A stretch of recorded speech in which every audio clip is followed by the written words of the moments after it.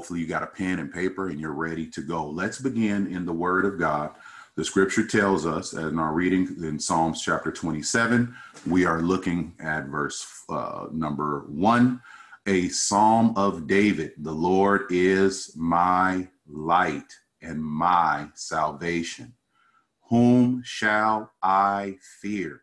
The Lord is the strength of my life. Whom shall I be afraid? When the wicked, even mine enemies and my foes, came upon me to eat up my flesh, they stumbled and fell. Though an host should encamp against me, my heart shall not fear. Though war should rise against me, in this will I be confident. And here's the text we're in now. One thing have I desired of the Lord, that will I seek after, that I may dwell in the house of the Lord all the days of my life, to behold the beauty of the Lord and to inquire in his temple. Amen. May the Lord have a blessing as always to the reading and the hearing and the doing of his word. We have been engaged in a wonderful study. We've been talking about the characteristics, amen, of godly goals. It has been, I don't know about you, but it has been really good and really beneficial to me. And I really thank the Lord, can't thank the Lord enough for thinking about us and giving us what he has already given us, because the point of all of this is that you're able to use this. Okay. So when you come to this class and we're going over the lesson, I do encourage you to take your notes and and whatever it is that you need. Also, you're able to download the previous lessons so that you can review them later. But the point of all of that is that you can take the word and use it. The Bible tells us to not just be hearers. And that's where we mess up. Too many times we are just hearers. But the Bible tells us that we got to be doers as well. Okay. So we want to make sure that we are doing, okay, what the word of God tells us to do. We don't want to get into a habit. We don't want to get into a place.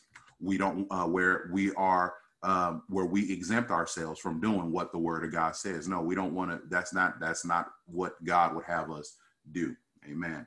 Now, when we last spoke on last week, we began to dabble into and really get into the area of dealing with commitment. Amen. Okay. And for those of you who are looking, hopefully the screen is displaying for you and you are seeing that we are on the fifth characteristic. We're talking about the characteristics of godly goals. Amen.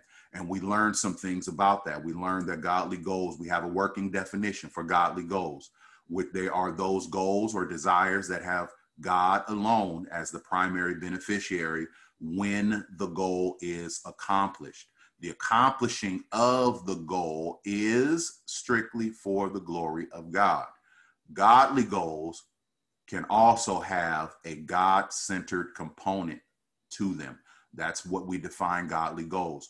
Then we went a little further and we defined God-centered goals. Okay, since godly goals can have a God-centered component, then what is God-centered goals? God-centered goals, or that God-centered component, are those goals or desires where we are the primary beneficiary in addition to God. So it's not just God, it's us also. We're looking to get something out of this as well, okay? Or there's something to be had for us as well at the end of this particular goal, okay?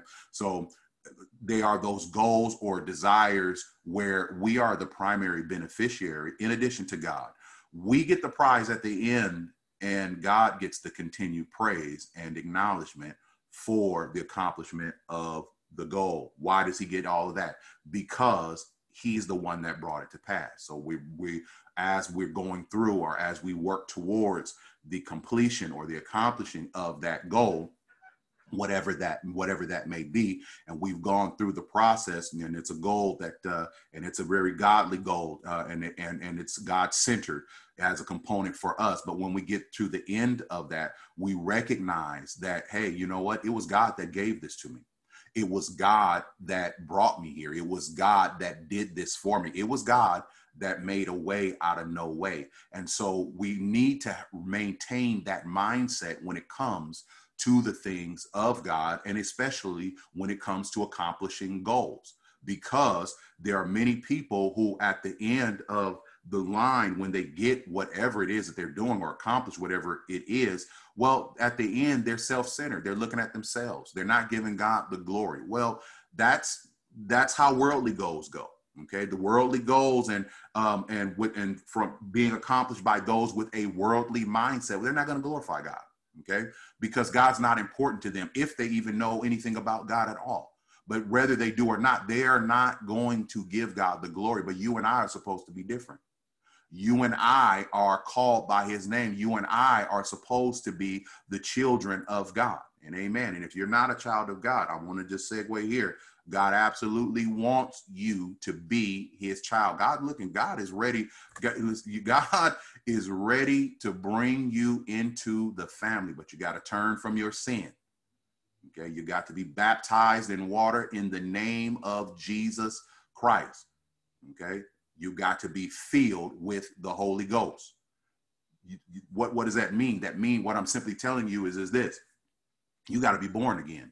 And that's what the word of God teaches us, that we have to be born again, born of the water and of the Spirit, because without that, you're not going to see God. Okay. So we learned all of those things. We learned that God-centered goals are focused. Okay. We learned that one thing have I desired. We talked about these God-centered goals are sourced from God. We know that we see that in the phrase of the Lord. One thing have I desired, what? Of the Lord. That let us know that comes from God. We also learned that they require some action or some work on our part. You're not going to just get all the things that God has for you with no effort. You're going to have to do something. You're going to have to do something. We learned that from the phrase in David's statement, that will I seek after. So now we got one thing have I desired, that will I seek after. That phrase, that will I seek after, that's action. David is doing something. He's saying, I don't just want something. I don't just want this one thing, but I'm willing to go after this one thing. And that's something all of us have to make sure that we're willing and ready to do. Are you willing to do your part for what you want or what you're asking of God? Too many times we're asking God to do stuff and expecting God to do it all and thinking that we're just going to be just a recipient. Hold on. No. God's going to empower you to do your part. And if you don't do your part, then guess what? That's just going to be a prayer. That's just going to be a goal that's going to forever remain unmet or unaccomplished. If you are not willing to put in the work, you're not going to get the results. You're not going to get the benefit of that. So if you have a spirit of laziness about you, it's time to pray that spirit right on off of you, because laziness is not going to get you anywhere. As long as you entertain, as long as you harbor a mindset or a concept that you're going to pray, ask God, and you ain't going to do nothing whatsoever, because even biblical waiting doesn't mean inactivity. No. Waiting on the Lord doesn't mean that you could just sit around and not do nothing. No, you still on the hook for doing what God has told you to do. You still got to be obedient. I still have to be obedient. We still got to do what that word says. And here's the bottom line. God reserves the right to test you all the way down to the wire. That means God can make you wait. God will put you through the ringer at times and see just how serious are you? Are you serious enough to do what he said? So we learned that part, that will I seek after, that there's some work on it. Then we learned that that they can have a God-centered component, because this whole statement, amen, from David also has a benefit to him. So within this goal is built into it a God-centered component, because there's something that he wants. What does he want? Bible says this, that I may dwell in the house of the Lord. Okay, that is a benefit. That is a blessing. That is something. That is something that benefits God.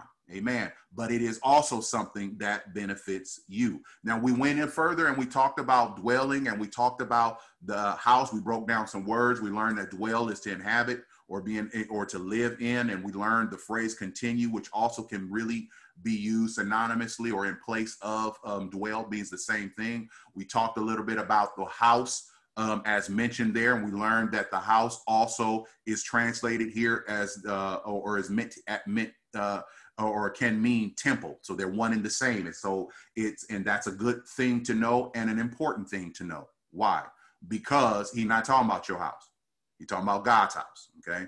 And so you need to know that it's not just your house in the sense of where you dwell. It's talking about God. It's talking about in the sense of where God dwells. So that's why it's synonymous with the word temple there. Okay. And so we started digging into this, and we learned some things, and we found out some things also. Amen.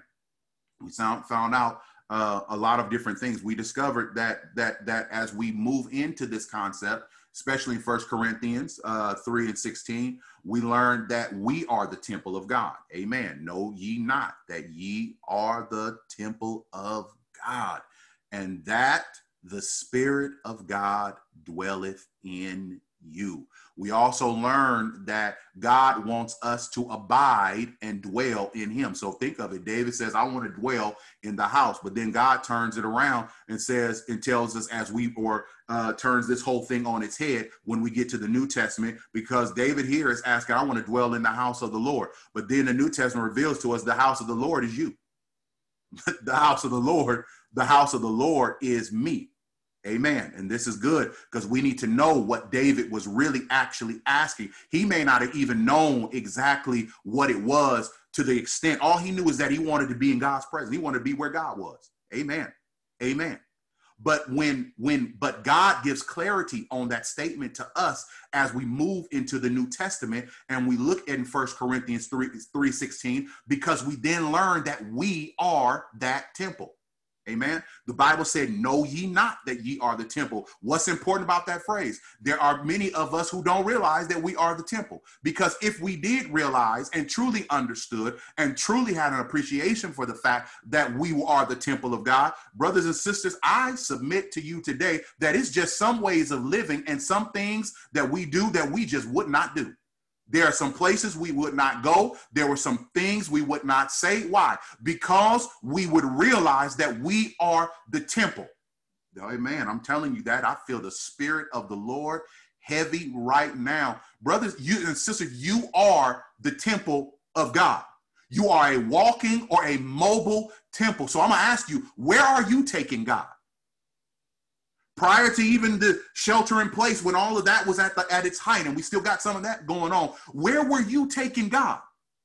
Because God is telling you that you're his house. God is saying that we are his dwelling place. So the question is where have we been taking God? Have you been taking God someplace that he don't want to go?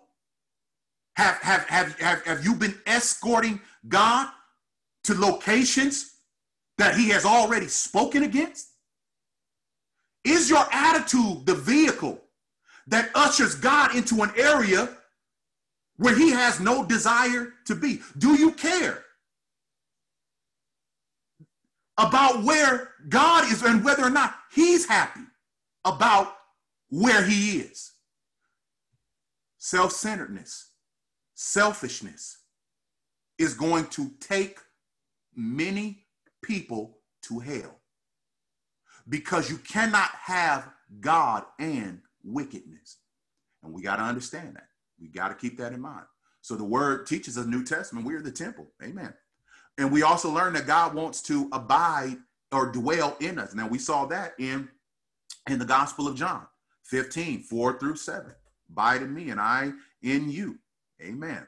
As the branch cannot, that's just, he makes it plain. As the branch cannot bear fruit of itself, except it abide in the vine, no more can ye, except ye abide in me. So you can't do nothing without God. I am the vine, ye are the branches. He that abideth in me and I in him, the same bringeth forth what? Much fruit. For without me, you can do nothing. Trying to go rogue and maverick and do this, and you gonna strong arm that. Listen, you can't strong arm the ministry. You can't strong arm service to God. You can't strong arm. Listen, your strength doesn't mean a hill of beans It's not doing anything. And trying to flex and be something that you are not, trying to pretend to be stronger, that you got it all together. Listen, you do better just admitting that you're weak. Humble yourself before the Lord and let God help you get through. Let God help you achieve, rather than you trying to do everything on your own. That is why we are a family, brothers and sisters, so that you don't have to do this on your own. How long are you going to keep off-roading on God? You just ain't going, you're not going to follow the path. Do you not know that there is only one road? And do you not know it is straight and narrow? You can't off-road on God. There is no alternate path. There will be no other direction that you can travel or way of traveling in which you are going to get God. You got to do it God's way. Amen. If a man abide not in me, he is cast forth as a branch and is withered. And men gather them and cast them into what? The fire. And they are burned. If ye abide in me, and my words abide in you, ye shall ask what ye will, and it shall be done unto you. Brothers and sisters, again, I said it last week. I'm going to say this again. If you asking God, but his word ain't abiding in you, you need to stop asking, because he's not getting ready to do it. Stop wasting your time. Stop wasting your time. God's word is forever settled, and what he says, he means. God is not going to change or alter or bend the rules because it's you. You got to understand, listen, just because you have a family, you might have a family pedigree of folks just strong for the Lord. Listen, I don't care if everybody in your family can quote the Bible backwards and forwards. If they don't do it the way the Bible says do it, they not going to make it. And you are not going to make it.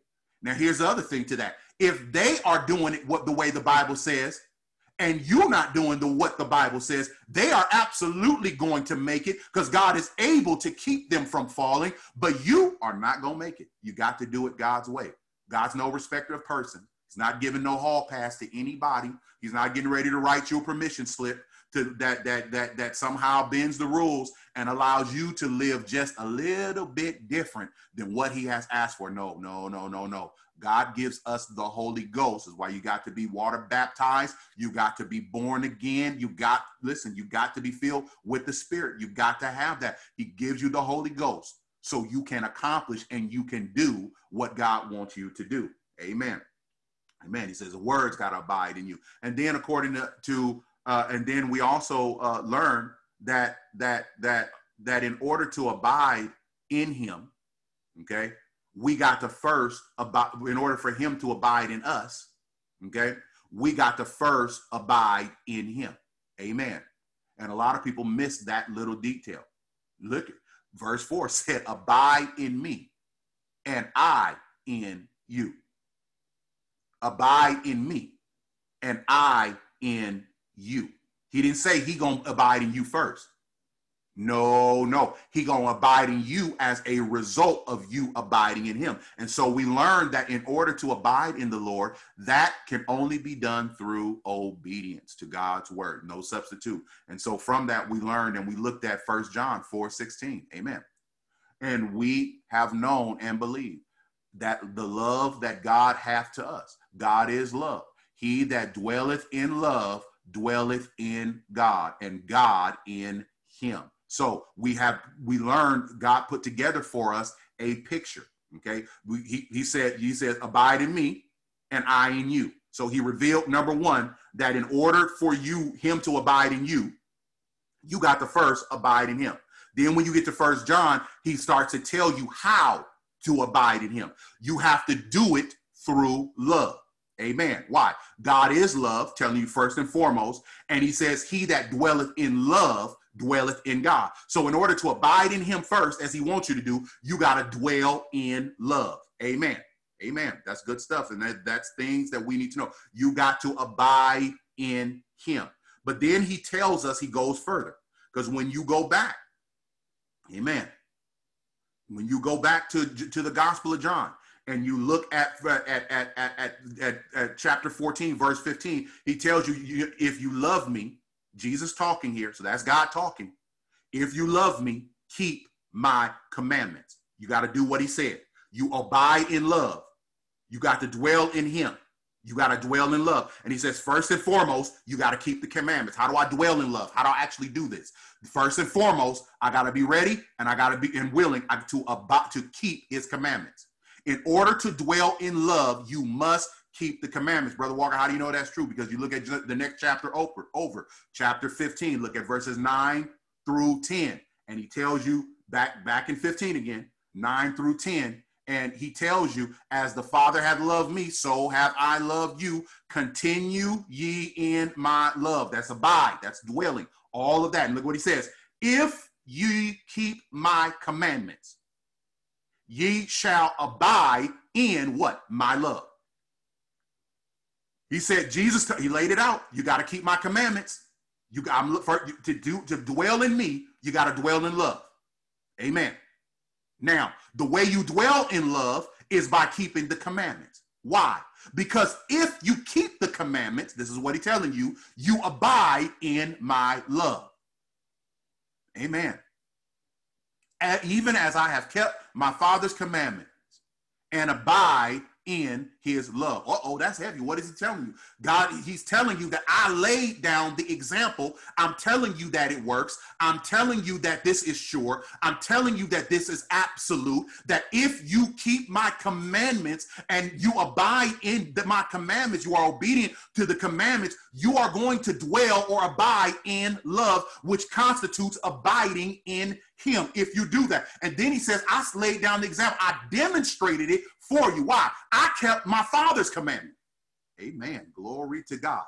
And he said, and the end result is that I abide in his love. And remember, the epistle of John said, you abide, you know what I'm saying? It's through love that you abide in him. So we learn all of these good things, and that is good stuff for us to know. Let's look at something a little bit further here, because now we're dealing with this concept of commitment.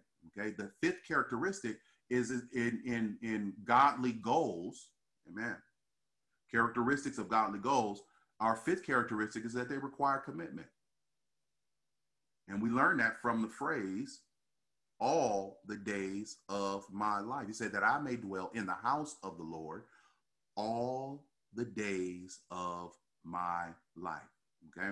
Now, words to know: commitment.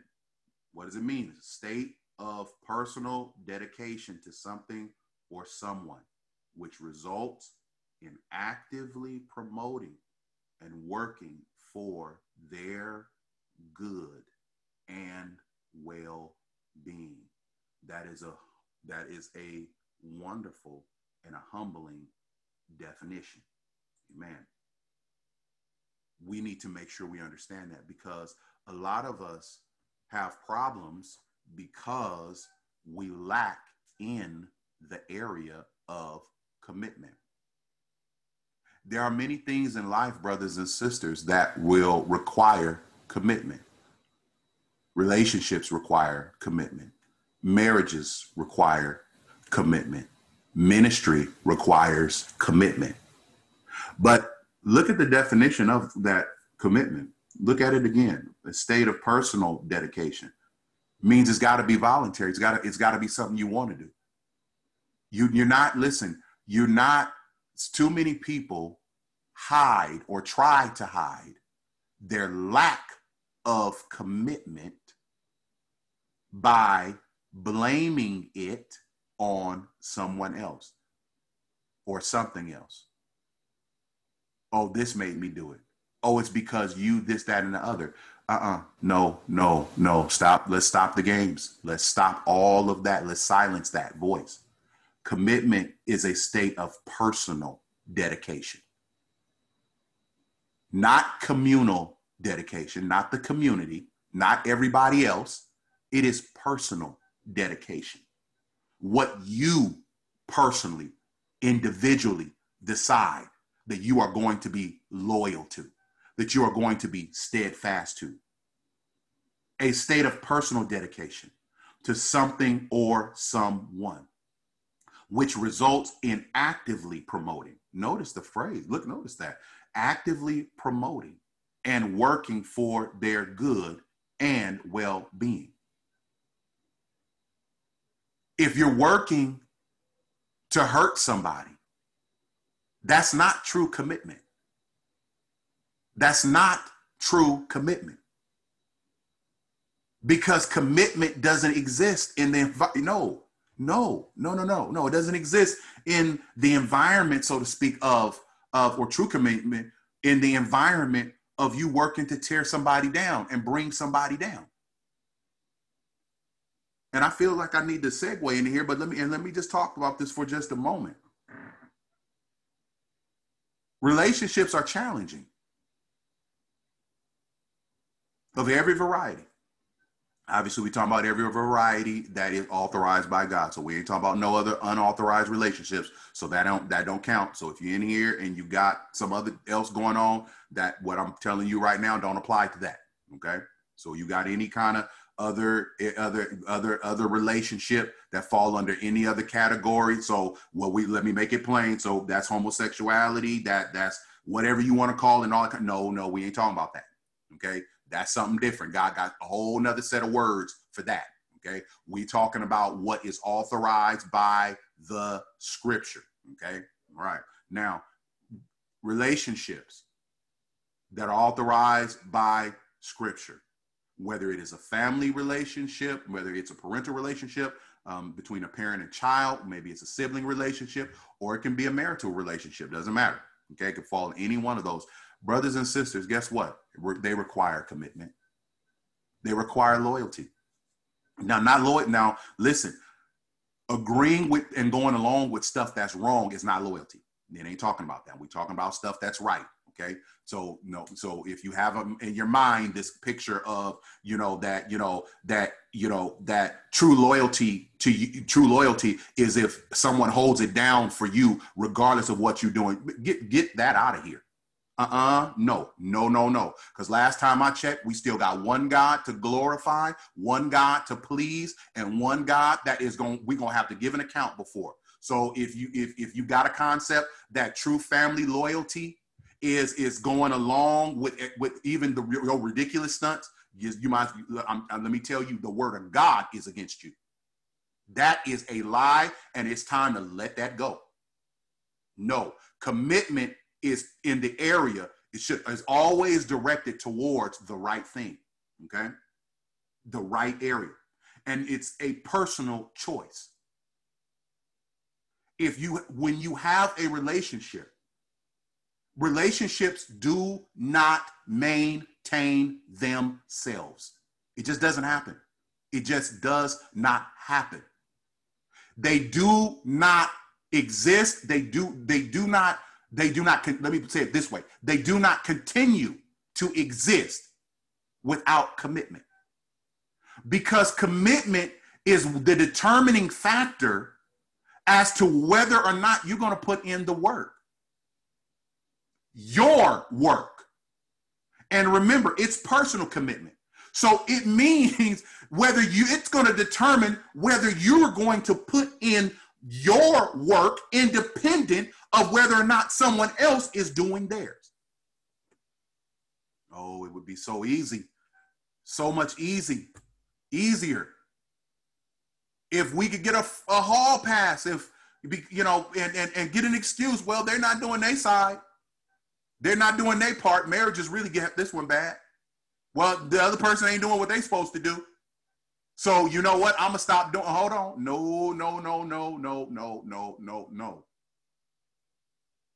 You and that husband or you and that wife belong to God, and you belong to God first before you belong to each other. And there is a commitment to do the right thing and to live right that is not based on your spouse or your child or the connection, because it doesn't matter what it is. You have a responsibility to do right by one another because it is your Christian duty. It is your God-given responsibility. It is a responsibility that was given to you before you said I do. And it's going to still look, and you don't just break that. So commitment is important. You got to be committed. You got to be committed to work to the good or for the good of that thing or those people or that person that you have a relationship with. You got to do the right thing according to the scripture. And if they should take leave of their natural senses and they start doing the wrong thing, well, it doesn't excuse you, nor does it absolve you from doing what you are supposed to do. Now, commitment, when we apply it to God, is a little bit different. We get something here. When we add it to God, commitment to God arises from faith in his promises. And it is expressed in worship and adoration, which leads really to obedience to his command. When I'm committed to God, if I'm going to show commitment to God, I got to have faith in his promises. Amen. But remember, faith, God won't accept faith or love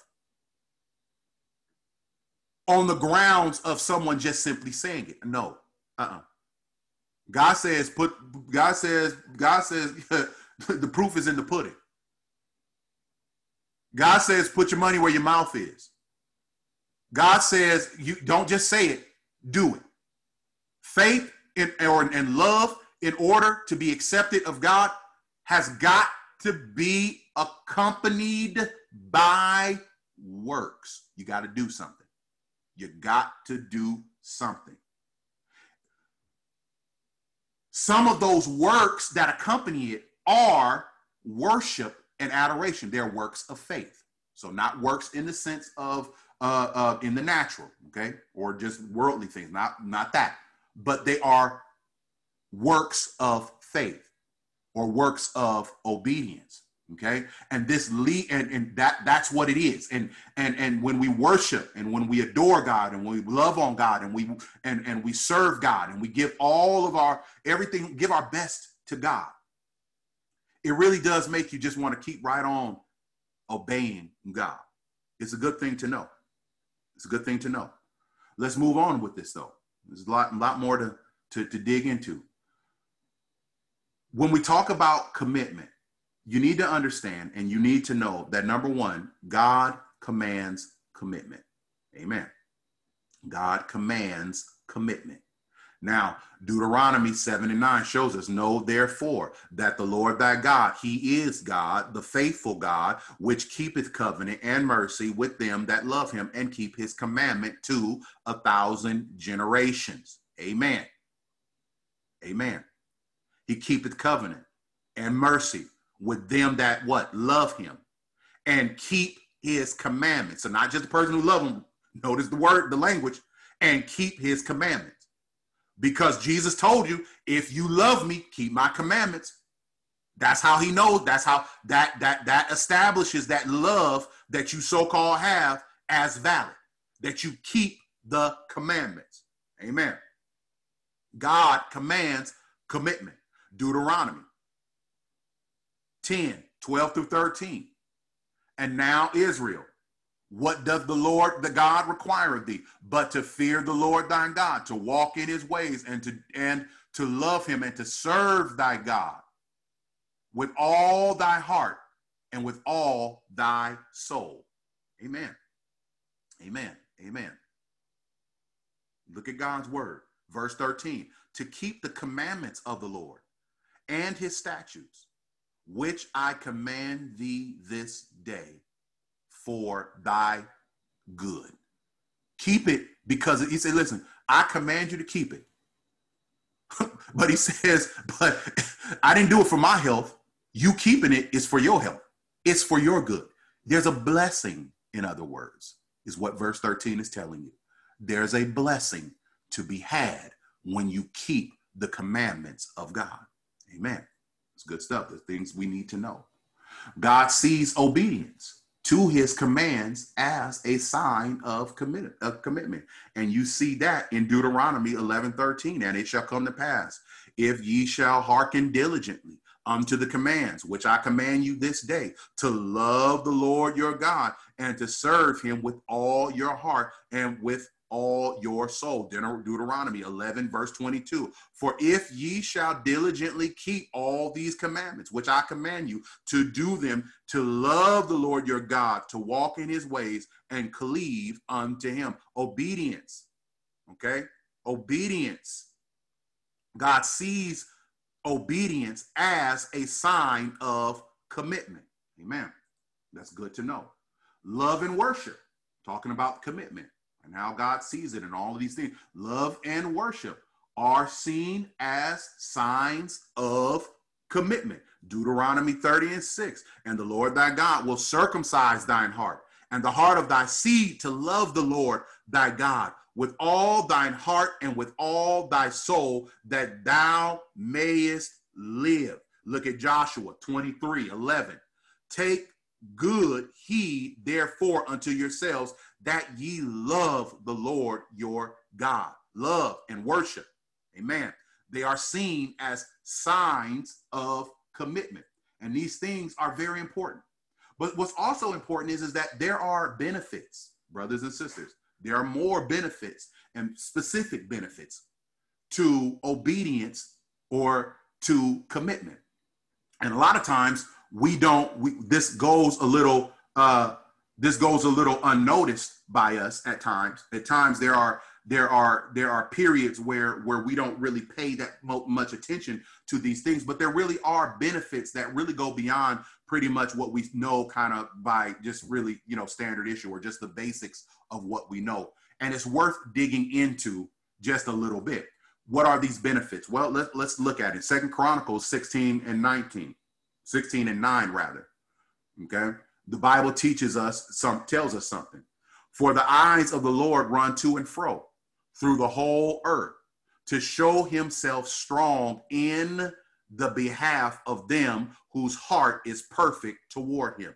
Herein thou hast done foolishly. Therefore, from henceforth thou shalt have wars. Notice the beginning part. For the eyes of the Lord run to and fro throughout the whole earth to show himself strong in the behalf of them whose heart is perfect toward him.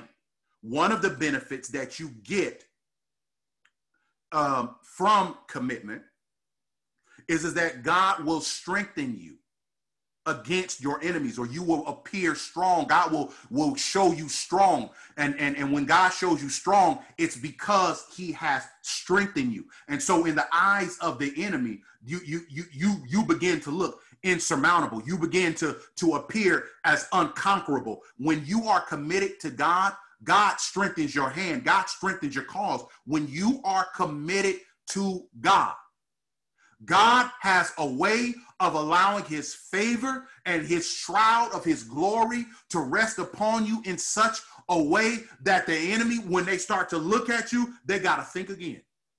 They know that, oh, wait a minute, this ain't going to be as easy as I thought it was going to be. This is not going to be a cakewalk. And I'm going to ask the question, when the devil comes and knocking on your door, sends his goons to where you are, do they have the impression that it's getting ready to be a cakewalk?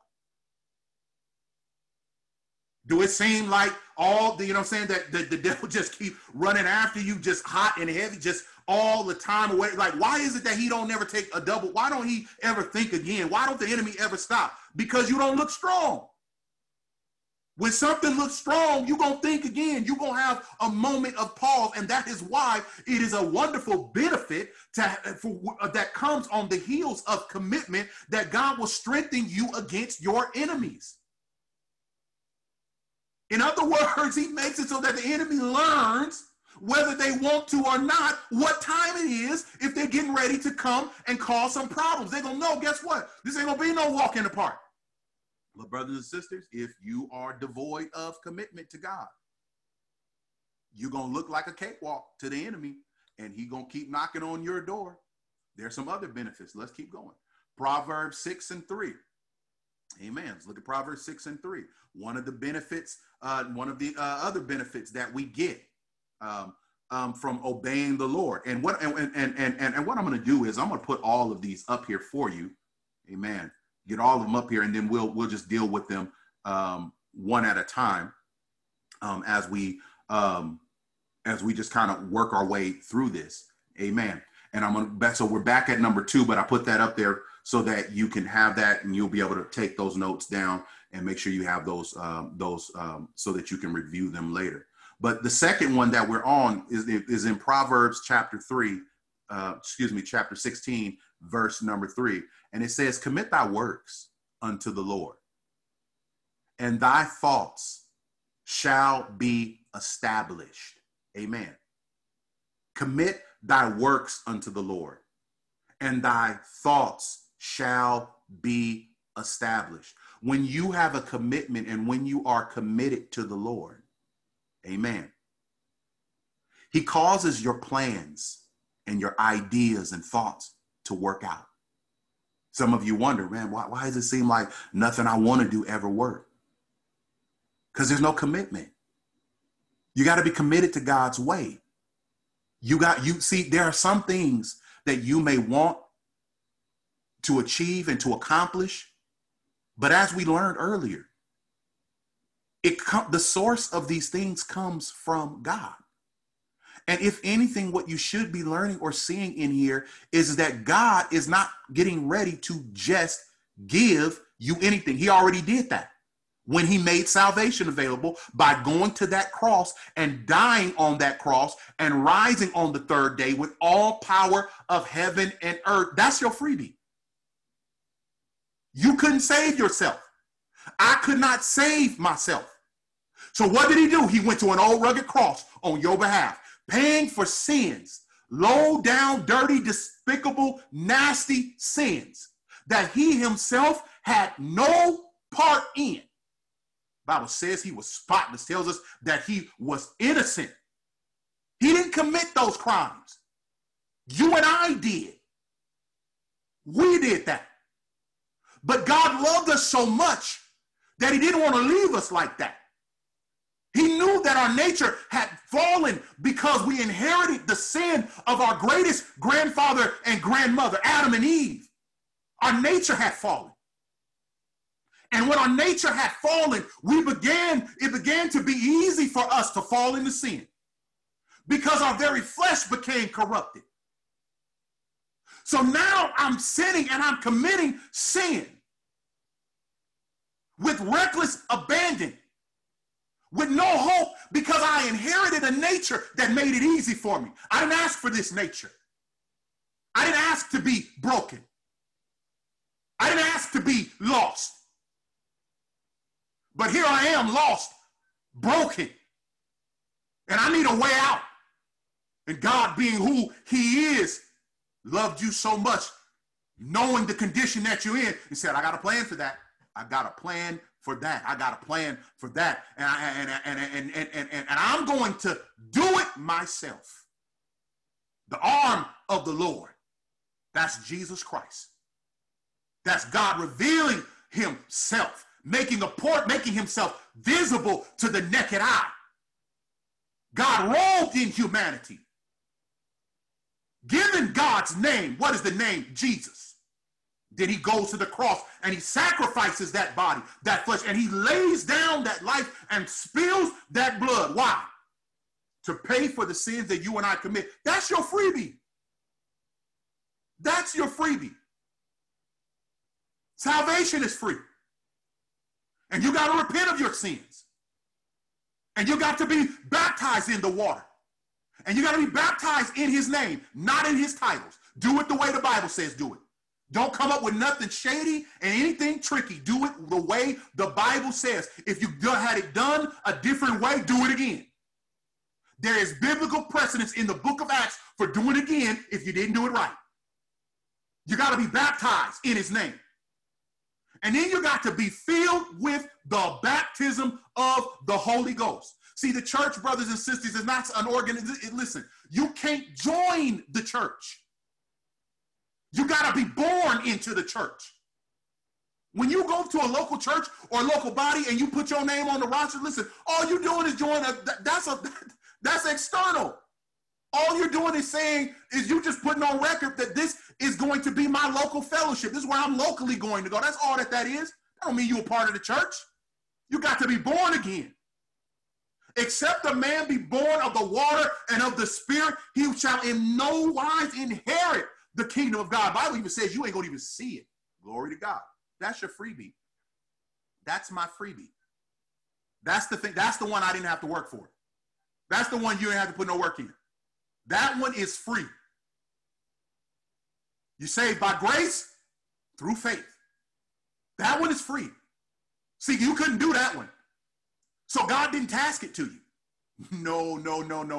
God won't, listen, when the Bible tells you God won't put no more on you than you can bear, that is exactly what he means. He did not put more on you even in the area of salvation. Why? Because you couldn't bear it. You could not save yourself. So what did he do?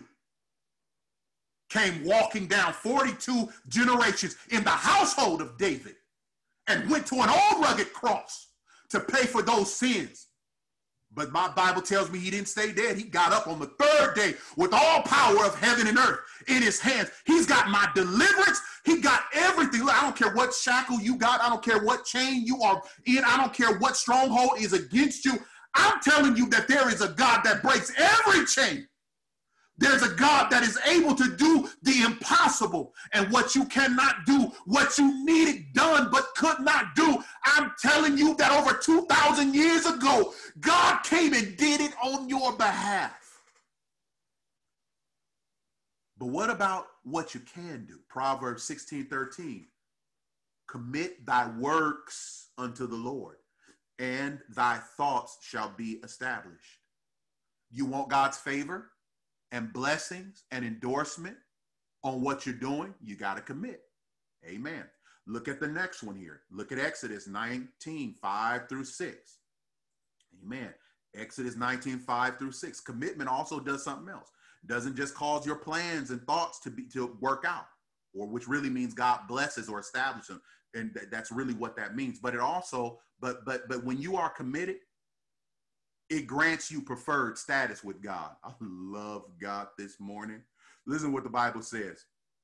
Now, therefore, if ye will obey my voice indeed and keep my covenant, that ye shall be, then ye shall be what? A peculiar treasure unto me above all people, for all the earth is mine. Look at verse number 6.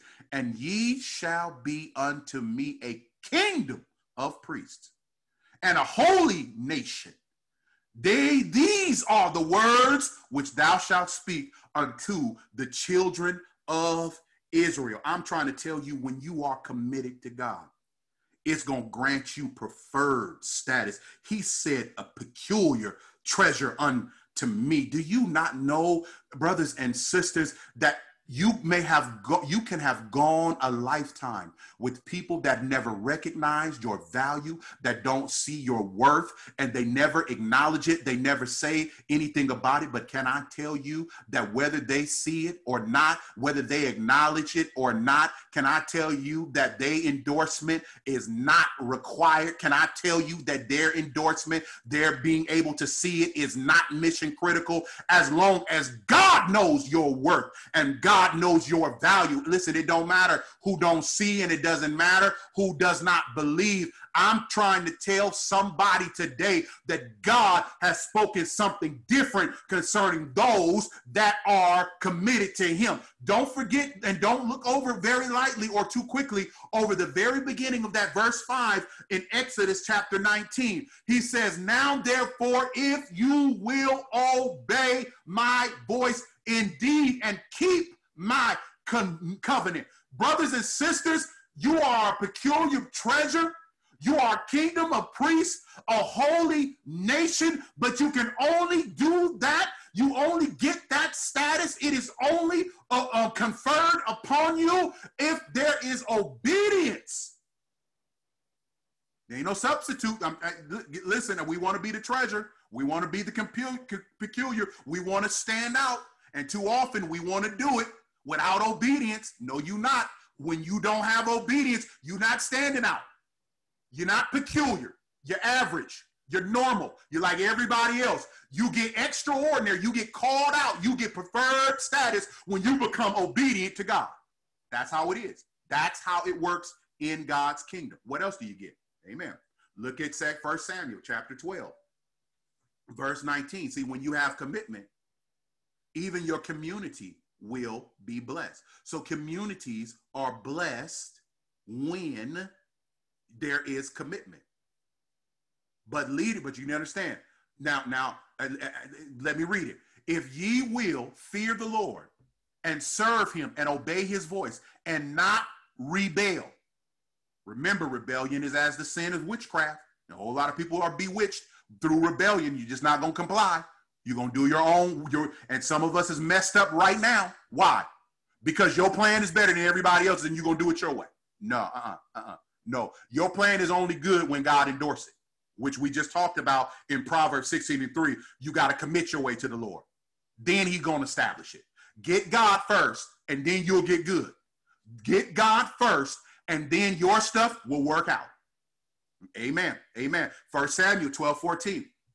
If you will fear the Lord and serve him and obey his voice and not rebel against the commandments of the Lord, then shall both ye and also the king, look at the wording, and also the king that reigneth over you continue following the Lord your God.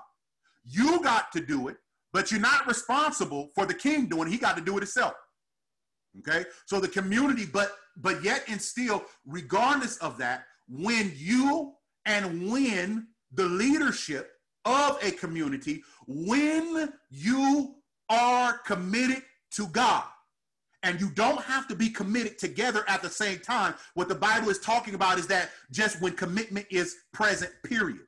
When there is commitment to you, to God, God causes the blessings, amen, to flow even into the community, your circle of influence. Everyone gets blessed because of commitment. Amen. Look at 1 Kings. Let's look at the next one.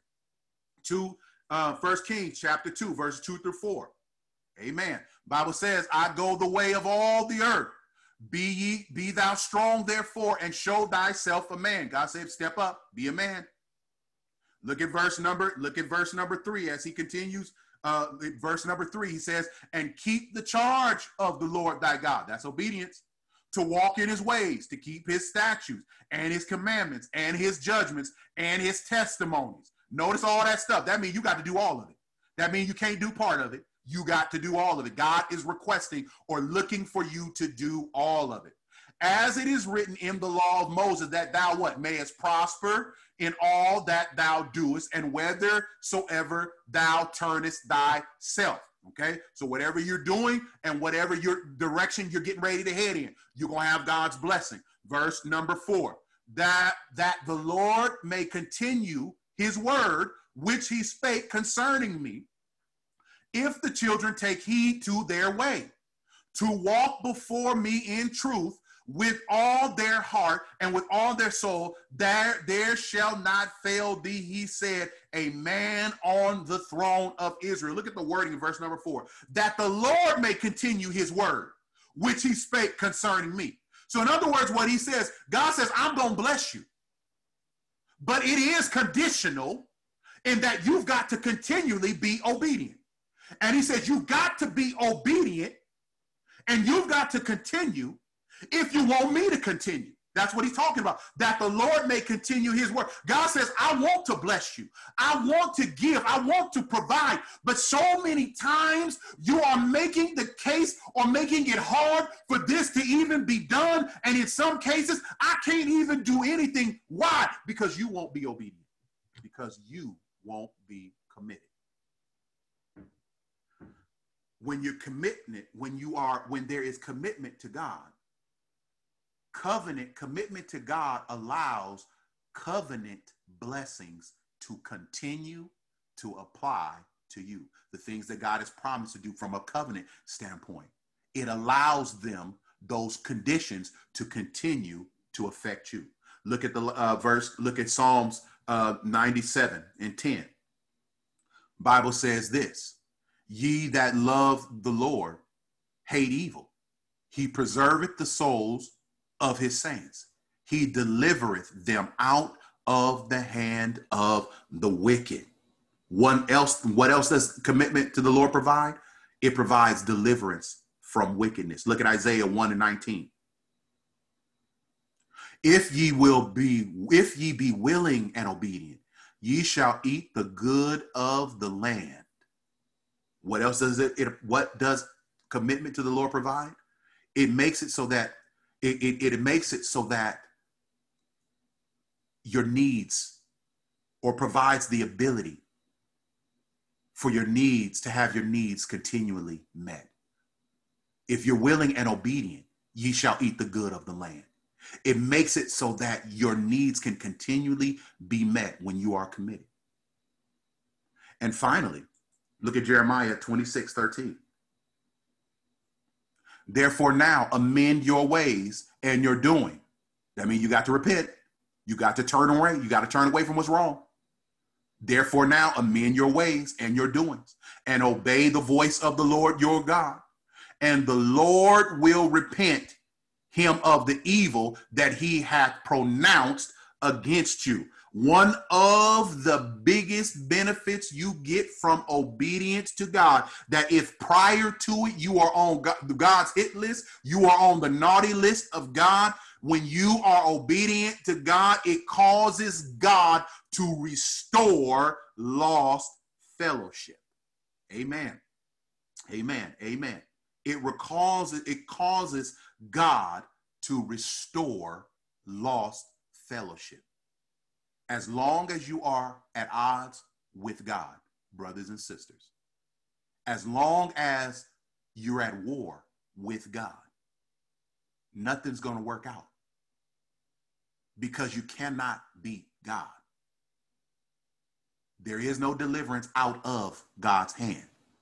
And when you at war, and when you got to fight, you pick a fight with God, you better understand, God's going to finish that fight. So the best thing that you and I can do when you're in that state is that you need to surrender before God finishes that fight. You need to surrender. And we do that by way of repentance. Amen.